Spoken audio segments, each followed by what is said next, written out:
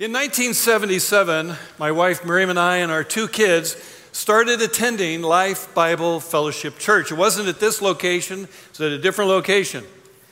And at the time, I was 26 years old. I was in the private business sector, and I was really enjoying my job. I thought this was going to be my career for my life. Now, I've been a Christian for a long time already, but at that time, God was doing some new things in my life spiritually. He was challenging me, growing me in some key and essential ways. And the reason we came to LBF was to find a place that was involved in pursuing an authentic and real relationship with Jesus Christ. And we found it there. On the very first Sunday, I know we found it. Never even went back to the church I was at before. And we started getting involved in serving and helping and doing whatever we could. But it was really to my surprise that just a little over 3 years after that, the founding pastor, the one who started this church, asked me to join the LBF staff. What was he thinking? I really wonder. I mean, that would mean I was going to leave my enjoyable business sector job and become the first church business administrator. Well, at least it had the word business in it. That would be good. You know, it took me 6 months really to make a decision. This was a big deal for me at the time. It really was. I remember going to my Miriam's dad and asking his counsel. I remember going to my dad asking his counsel. I remember talking to Miriam, and it really took us 6 months to make that decision. And there were a lot of things when I got here to get working on right away. I mean, it was a big mess, quite frankly. But one of the things I was asked to do was to attend the weekly pastoral staff meetings. I mean, really, a business guy going to a pastoral staff meeting. What was it? He was going to say, this is not an 8 to 5 business job you just jumped into, Gary. Okay, thank you. Here I was, this typical young-minded business guy sitting in on spiritual and ministry discussions with all the pastors of the church at that time. And that alone, I got to tell you, was pretty intimidating, sitting with those guys, hoping they don't ask me a question that I can't answer because I haven't been to school yet. And there was always the time of prayer at the end of our meeting. And I remember hearing the prayers of these guys, these pastors, and thinking, wow, these guys really know how to pray. I'm glad I came to this church. You know, they know how to speak to God in a way that I wish I could speak that way. But I didn't. I didn't know how to speak to God that way. And even more intimidating was the realization, you know where I'm going with this? Yeah. They expected me to pray and join them and pray out loud. What is that about? I have to pray out loud. I go, oh, man. I was so self-conscious. I would sit in this office up there. The office is still there, and I knew I couldn't pray like them, but I felt like the new guy in the staff. I got to be able to at least try and hold my own with these guys. I know they've been to school. They're smarter and all these things than I am, but I got to pray. And I had this great fear of praying out loud. How many of you have fear of praying out loud? Come on, be honest. Yeah, there's this journey we go on. I don't want to pray out loud, but I kept thinking, if I'm going to say something, I want it to be right. I don't want it to be theologically wrong. These guys know more than me. I mean, if I might say something stupid, I might say something, like didn't make sense, or I didn't have a good grammatical complete sentence that I'm praying in.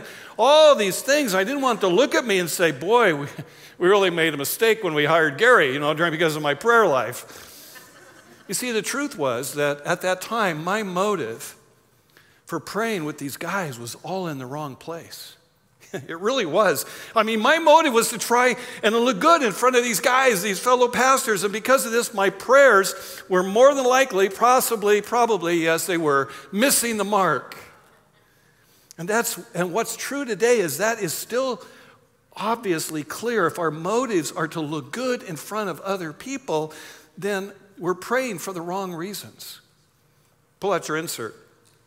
So on that insert, the very top has the beginning of what I want to leave us with today. It's the one key thought. It's the big idea, if you will. It's what I want you to remember as you walk out of this room today. That when Jesus is our King, prayer becomes about building a close and authentic relationship with God. Nothing else. Prayer is not looking good in front of other people. Prayer is not about using God for my purposes. Prayer isn't about getting things from God that I think I want and need. Prayer isn't a button I push whenever I need something. It's a relationship. Prayer is a relationship to be pursued. And you know, in any relationship, a relationship is only as good as the type and the frequency of communication we have with the people we're having a friendship or relationship with, and that's true with God. Our relationship with God is only as good as our communication with God and us taking time to listen about His communication with us. That's what a relationship is.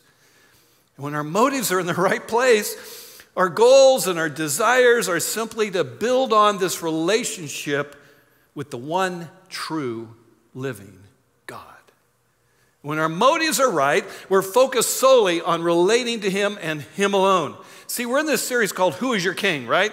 And today is part two of this, or part one of part two, not part one of part two, part one of two parts, all about prayer.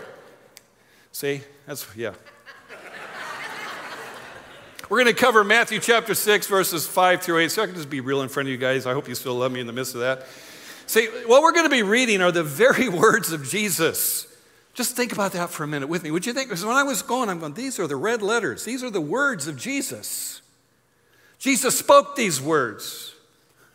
And we have them recorded for us because this cool guy named Matthew, he wrote down everything he saw and knows about Jesus and even quoted him as he was traveling with him for 3 years or so when he was on earth. And then all of these things that Matthew wrote down have been well looked over for all these thousands of years so that today we keep in mind we have the very words of Jesus, the words of the Son of God, the one that we put our faith and belief in.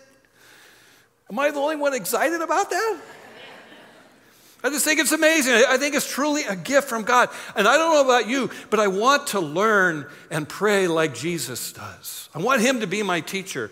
And as we get into this morning, we learned that there was this parallel passage in Luke, talks about a similar time about this prayer and the Sermon on the Mount and all that. And one day, Jesus' followers notice He's not there anymore. He's gone out away from them to pray.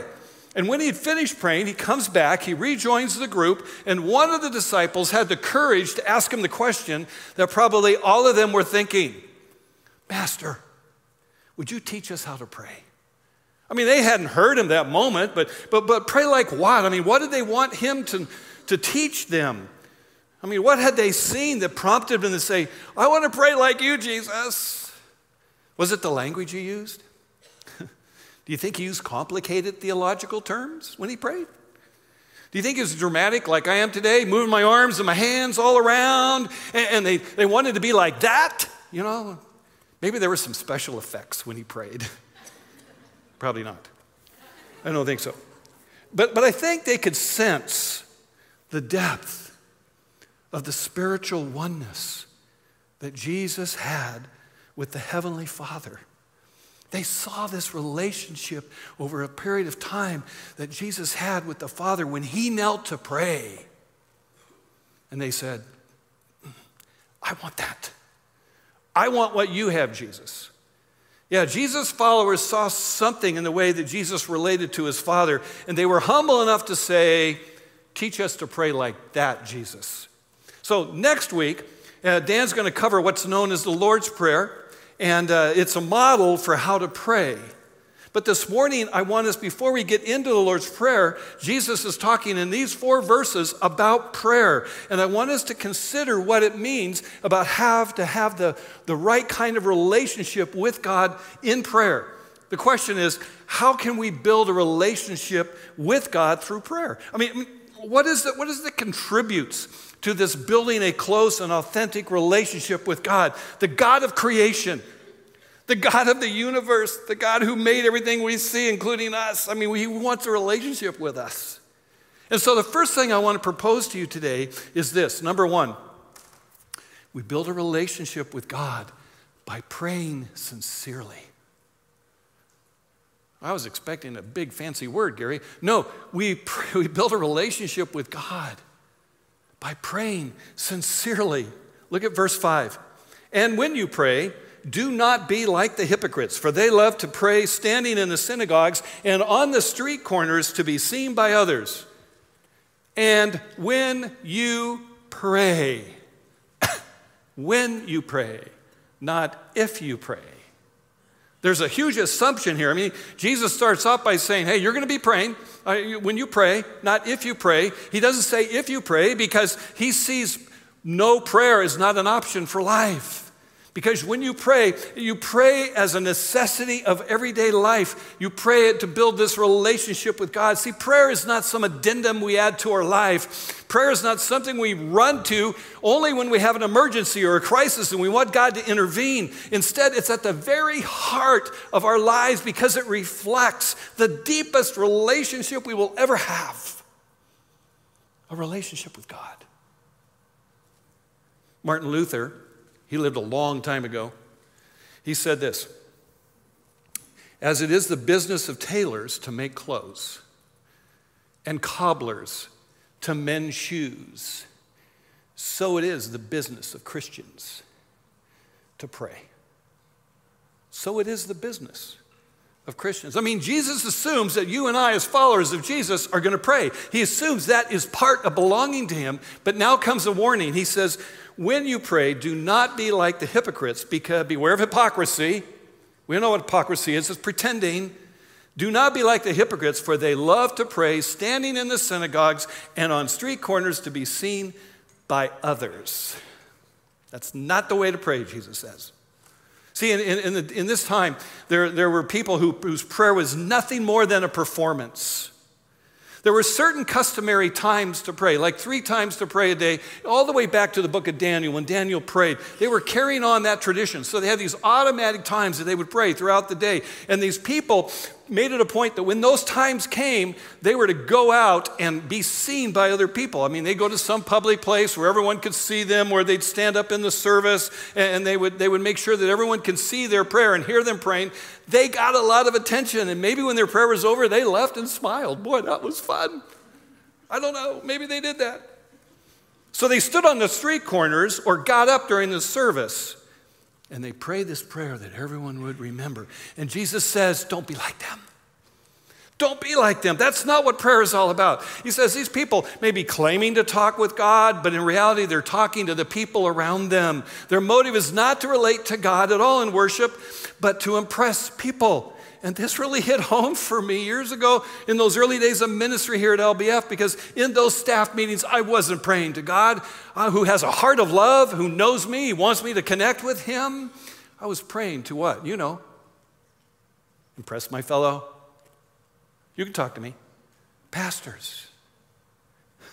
God says with this kind of prayer, people get exactly what they're looking for. Look at the end of verse 5. Truly I tell you, they have received their reward in full. See, those who pray to impress people get the reward of impressed people. That's all. Prayer doesn't mean anything to God because it isn't directed toward him. It really wasn't a prayer to him or for him, and so he really doesn't want to have anything to do with it. And I really think it can be easy even today for us to slip into that kind of prayer. We have to be alert and aware. I mean, today we don't see people on street corners praying, right? They do a lot of other things on street corners, but they're not praying, right? But we're in somebody's life group, and we're sitting around in a small group of maybe 10 to 12 people, and someone's home, and it's time for prayer, and it can be hard to be sincere and to really be praying to God and to God alone. I mean, people, listen, they've shared their personal desires and personal prayer requests, and maybe we're focused on trying to remember what those requests were, exactly what they said, and we want to get that right, and maybe we're focused on trying to say the right words, and we make it sound like, hey, I pray all the time like this, aren't I great? You know, and maybe this is the only time we really pray when others are around, and we can lose the reality of our prayers as sincere prayers to God the Father who's hearing us. See, our focus is to be solely on God. Other people are just simply listening. Anybody remember the Dome of Silence from the TV series called Get Smart? How many remember that? All the white-haired people do. Okay. So you remember that, or else it's on reruns and whatever we watch, okay? But in that old TV show, whenever Max wanted a private conversation with the chief, you remember what happened, right? Call down the Dome of Silence. There's this big, giant plastic thing, big enough for 2 people, and it'd come from somewhere out off the screen and come down over them, and it would just cover the 2 of them. And so Max knew that he could talk to the chief and no one would hear. That's kind of a corny illustration, I know, but it's what prayer should be like between you and the chief, you and God. See, when you pray, no matter how crowded the room, no matter who's listening, enter that place where you can work on having a one-on-one conversation with God and Him alone. Because prayer can easily move into becoming a performance, saying the right words at the right way, smoothly, loudly, clearly, pausing for the right kind of effect, you know? And unfortunately, all of that behavior gets our focus off of sincere relationship with God that He wants from us, and when we talk to Him, we're too concerned about getting it right because other people are listening, and we want our prayers to sound good to them. Then we're missing the point if that's the way we pray. Jesus says that's not the kind of prayer I want you to learn. So He doesn't leave us there, of course. He goes to verse 6, and He says, here's how I want you to pray. He says how you should pray. But when, again, not if, but when you pray, here's how you do. You go into your room, you close the door, and pray to your Father who is unseen. Then your Father who sees, speaking of God, who sees what is done in secret, will reward you. Pretty clear, wouldn't you say? So Jesus says that we're to pray sincerely. When we pray sincerely, we go into our room, we pray alone, and our Father, who sees this kind of sincerity, this kind of importance we're putting on prayer in seeking after Him and our aloneness, not the applause of people, He says is going to reward you. So what do you think the reward is? We're talking about prayer. I think the reward is that God hears our prayers, He goes to work on our prayers, and He's answering our prayers. See, when you pray, make it a prayer just between you and God. Go somewhere where you can't be seen, and God, who also can't be seen, will meet you there. Now, speaking of can't be seen, I got a confession to make this morning. It's not going to disqualify me from being up here, but I do have a confession to make for you. It's really hard for me to pray that kind of way. It's hard for me to pray because, God, I can't see. I mean, I like people. I like to think I'm a people person. I like to talk to people, and I can see people like I can see you, right? But I can't see God. So when I'm praying all by myself, usually very early in the morning, I get easily distracted. Anybody else have that problem when you're praying? You got easily distracted? I mean, my mind can wander. It does all the time anyway, but my mind can wander, and suddenly I realize that somewhere about 5 minutes ago, I somehow stopped praying and thinking about my day. I see some smiles on your faces. I know you're right there with me, right? So here's a sidebar. Here's 2 things that I do that I want to share with you to help you with this because it helps me. Here's number 1.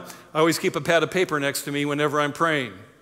So when those things come, those distractions, and they may even be a spiritual battle where Satan's trying to get you off of your connection point with God, I write those things down. I got to do this today. I got to do that today. I got to pick up the milk or whatever I have to do. I write it down, and then I can let my mind be free and I can get back to praying, right?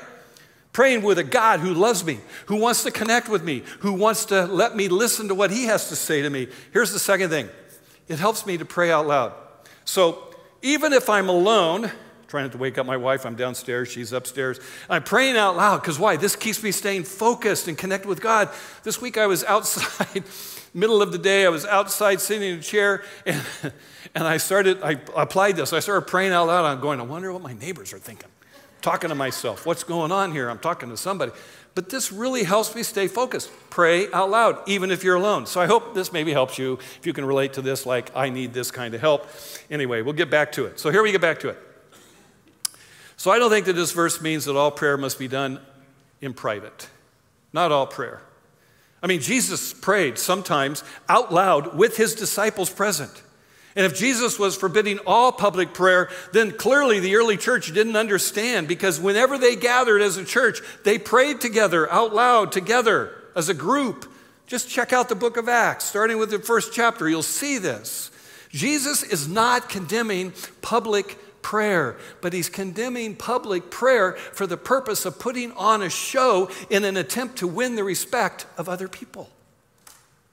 See, praying in public is very appropriate when practiced with the right motives.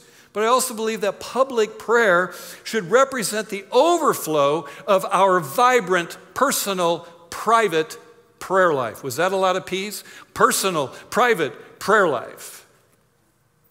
In other words, praying in public should come from our heart, and it should not be the only place we pray. I think it's important to be precise with what I think Jesus is saying here. He is not saying you've done something wrong if people hear your prayer. He's saying you haven't done anything wrong if people are impressed with your prayer. He's saying it's wrong to pray for the purpose of impressing people. So let me encourage you, those of you who raised your hand who are afraid of or don't like to pray in public out loud, this is not an excuse for you not to pray out loud in public. But let me suggest, if you feel uncomfortable in this, praying in front of people, work at just trying to forget they're in the room. I mean, when you get into this prayer, we have these positions of prayer or postures of prayer, and they're always like, fold your hands. How many of you tell your kids, fold your hands, sit, bow your heads, close your eyes. You get into that, you can block out everyone that's around you. Ignore the fact that they're there. It doesn't really matter what they think anyway. This is between you and God, so just express your own real thoughts in your own words, in your own way. Be yourself. This is a learning experience. I mean, God already knows you. He knows your thoughts. He loves you. So just talk to him and don't worry about the fact that some people may be listening. And if they come up and want to criticize your prayer, say, well, it wasn't for you anyway. It was for God. Me and God. He understands. He knows me.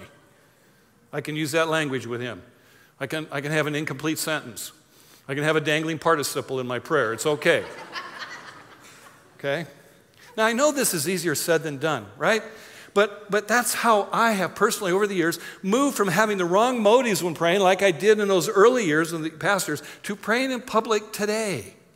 What he's trying to say is that prayer is something you say to God, even if it's out loud and other people can hear it. But remember, you're not talking to those other people. Prayer is simply conversing with God in the realness of who you are. You're just letting them listen on in your communication. So what are we to do? We're to pray honestly, openly, frankly, naturally, with our hearts to God. Even if you're with other people, and keeping your communication just between you and God. That's sincere prayer. You want to build an authentic and close relationship with God? Have a sincerity in your prayer. Prayer to the Father who has this heart of love for you and wants to relate to you. Now there's a second thing that Jesus talks about in the next two verses. Here is what it is. We build a relationship with God by praying confidently. So we pray sincerely and we pray confidently. Those are the two things we're going to work on. So the second underlying principle that Jesus mentions is that we need to pray confidently. This whole idea of confidence may not be immediately apparent as we go through these verses, so just hang with me, and hopefully I can bring that out and share with you why I believe that's what's in these verses. Verse 7 and 8 says, "And when you pray, do not keep on babbling like the pagans." Pagans are people who do not know God the way we know God. That's what it means. "For they think that they will be heard because of their many words. Do not be like them, for your Father knows what you need before you ask him." So I'm going to cover all those things as we go through these two verses. So in many ancient religions, they had the idea that someone could persuade the little gods, not God the Father, but a little god that they believed in, to act if they just said some magic words, or if these magic words were repeated over and over and over again. And this word babbling literally translated means bada, bada, bada, bada, bada. Does that make any sense? Literally, B-A-T-T-A. Trust me. Bada, bada, bada, bada. I mean, it's really useless and it's really meaningless, but it's this repetition. And there's an example of this meaningless stuff that happens for a very long time in 1 Kings chapter 18, where the priests of Baal, little g god, Baal, continued from morning until noon, and they're crying out. Here's what they cried out for about 5 hours. "O Baal, answer us. O Baal, answer us. O Baal, answer us." Can you imagine doing that for 5 hours? This is what we're not to be about. You can picture this example of babbling. It's a person who repeats the same words over and over and over without thinking, kind of like an incantation. So here's what we might put what Jesus is trying to say here in these verses. Believers are not to babble in their prayers as those people who really do not know God, but are instead to pray with confidence, knowing that their Father knows what they need before they even ask. I think Jesus is saying to us as believers today that we're not to pray like people who have no knowledge of God, who think he's more likely to hear us and do something if we wear him out by repeating it in these short little da, da, da, da, with their words. Kind of like, you ever seen in a grocery store a child who's walking near the checkout time with his mother or father, and they see this candy or this gum, and they're going, I want that, I want that, I want that, I want that, I want that, I want that, I want that, I want that. You tired of hearing that yet? I want that, I want that, I want that. And what does the mother do? Maybe, depends on how strong she is, but maybe the mother gives in just to stop that child from nagging. Jesus says, don't be like that. These people demonstrate nothing by their prayers except a lack of the true knowledge of God. Jesus said, God our Father, and as much knows that we need what we need before we even ask. And this is where I see this idea of confidence coming in. Our Father already knows what we need. We don't need to try and appease him. We don't need to beat him up into submission by our many words. Apparently, Jesus is saying God wants to answer our requests. Let me pause for a minute and go over to 1 John. The Apostle John writes this. It's up on the screen. This is the confidence we have in approaching God, that if we ask anything according to his will, there's the qualifier, according to his will, he hears us. Like a loving heavenly Father, he listens to the desires of you and me, who he calls his children. And we know, if we know that he hears us, whatever we ask, we know that we have what we have asked of him. That's a bold statement. It's a very bold statement of John. See, we pray with this great deal of confidence that God is listening. The expectation of getting what we've asked for is, of course, linked to what? Praying according to his will. So, some answers are immediate, some are later. Some, as I've talked with people, were experienced after a person died. They've been praying for years and years and years, let's say, for a person to come to faith. The person didn't come to faith until the person doing the prayer had died. The point is, when we pray in full agreement with the Father's will, we can know that we have our requests. Another thing you may be asking here this morning is, why do we need to pray at all if he knows what we need? Why don't we just say, okay, God, you know what I need? Bring it on. Why don't we just do that? Here's why. Prayer is not like sending an order to Amazon.com and getting it in 2 days. That's not what it's like at all. That's not what it's like. Prayer is what develops our intimate and close and personal relationship with an abundantly loving God who happens to know us deeply. And his knowledge of us should encourage us toward confidence and focused prayer. Here goes another child situation. So a child kind of maybe someday has this need for candy, right? And the parent considers the son or daughter's long-term needs, like, okay, if I give you this candy right now, you're going to be wound up for a few hours. And maybe I'll be going to the dentist a little faster than I wanted to because you're going to get a cavity, and this is not really good for you. All these things that are considered by the parent before the decision is made to give the candy will stretch that parent's concern and perspective into the infinite dimension that you have of a loving God. Stretch the parent's concern and perspective to an infinite dimension because you have a God who is loving and caring for you, and he has concern for you. Though God already knows, we should not hesitate to ask. We don't pray to give him information. We pray to express our needs, our desires, and to acknowledge our dependence on God as our loving Heavenly Father. You're going to learn more about that part of our prayers next week when we get into this part 2 on the Lord's Prayer. We're going to learn about how to pray for some specific things. What did Jesus include in the things that we ought to be praying about? You're not going to want to miss next week. Even if you've memorized or you said the Lord's Prayer in a worship service over and over and you already think, I know this stuff. Come, be here. Open your hearts and minds to learn something new. See, prayer does not beg favors from a reluctant parent. Prayer develops trust that says, God the Father knows best. Bring your requests confidently to the Lord. Now, with this idea of many words, I don't think Jesus is forbidding long prayers or all repetition. It's meaningless repetition he's talking about.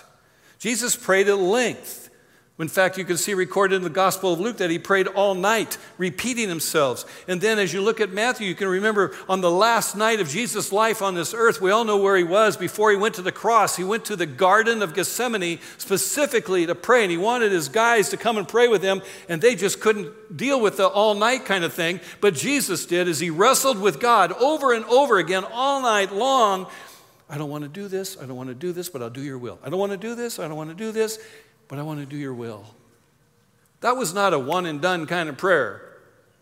Another time Jesus told a parable to his followers as Jesus said, they should always pray and not give up. So we're not talking about not repeating your prayers or not having long prayers. It's what we pray about that's important. His point is that when we're praying, people should avoid those meaningless types of repetitive prayers offered under the misunderstanding that mere length will make our prayers more effective. If I just pray for 20 minutes, God will really hear me. I got to go at least 20 minutes, because if I don't go 20 minutes, I'm not sure he's going to hear me.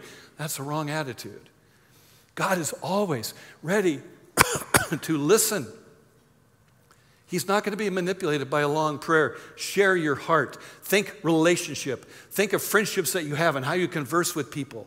Because babbling to get God's attention and to manipulate him to get what you want is just foolish. It doesn't go anywhere, because the Father is aware at all times of this children, you and my needs, even before we ask.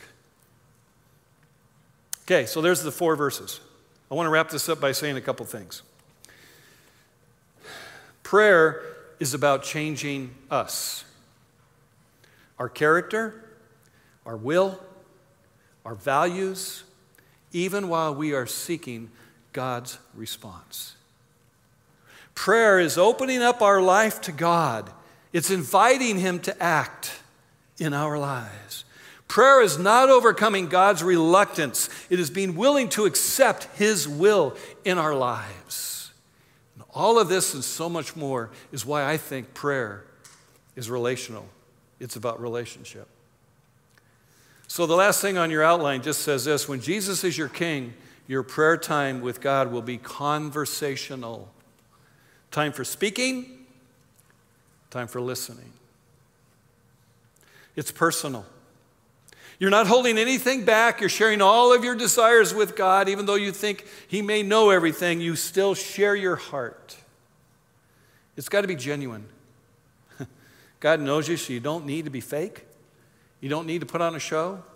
You don't have to have some special word to use. That's the magic word. No. Just be yourself. And it needs to be continual. What do I mean by that? Is that there's this ongoing conversation between you and God. It may be like you've prayed, and then throughout the day something comes to your mind, and so whether you do it silently or out loud, you're keeping the conversation. Hey, God, I need the promise of that scripture again about being anxious for nothing. I'm anxious right now. Whatever it is, it's an ongoing conversation with God the Father. So before we leave today, I actually quit a little early. How about that?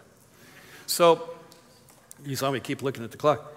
I want to end this morning with just some silence before the Lord. I don't want you to pray out loud. I just really want you to take this idea of a sincere prayer before the Lord and a confident prayer before the Lord. And whatever you've heard from the Lord today through me, I want to ask you just to take 2 minutes. It's going to seem like a long time. 2 minutes to pray and to share with God your heart and your desires and come before him boldly, and then I will end us with an out loud prayer. Okay? So just bow your heads, and I'll know you're praying then, and we'll pray for a couple of minutes. Would you do that?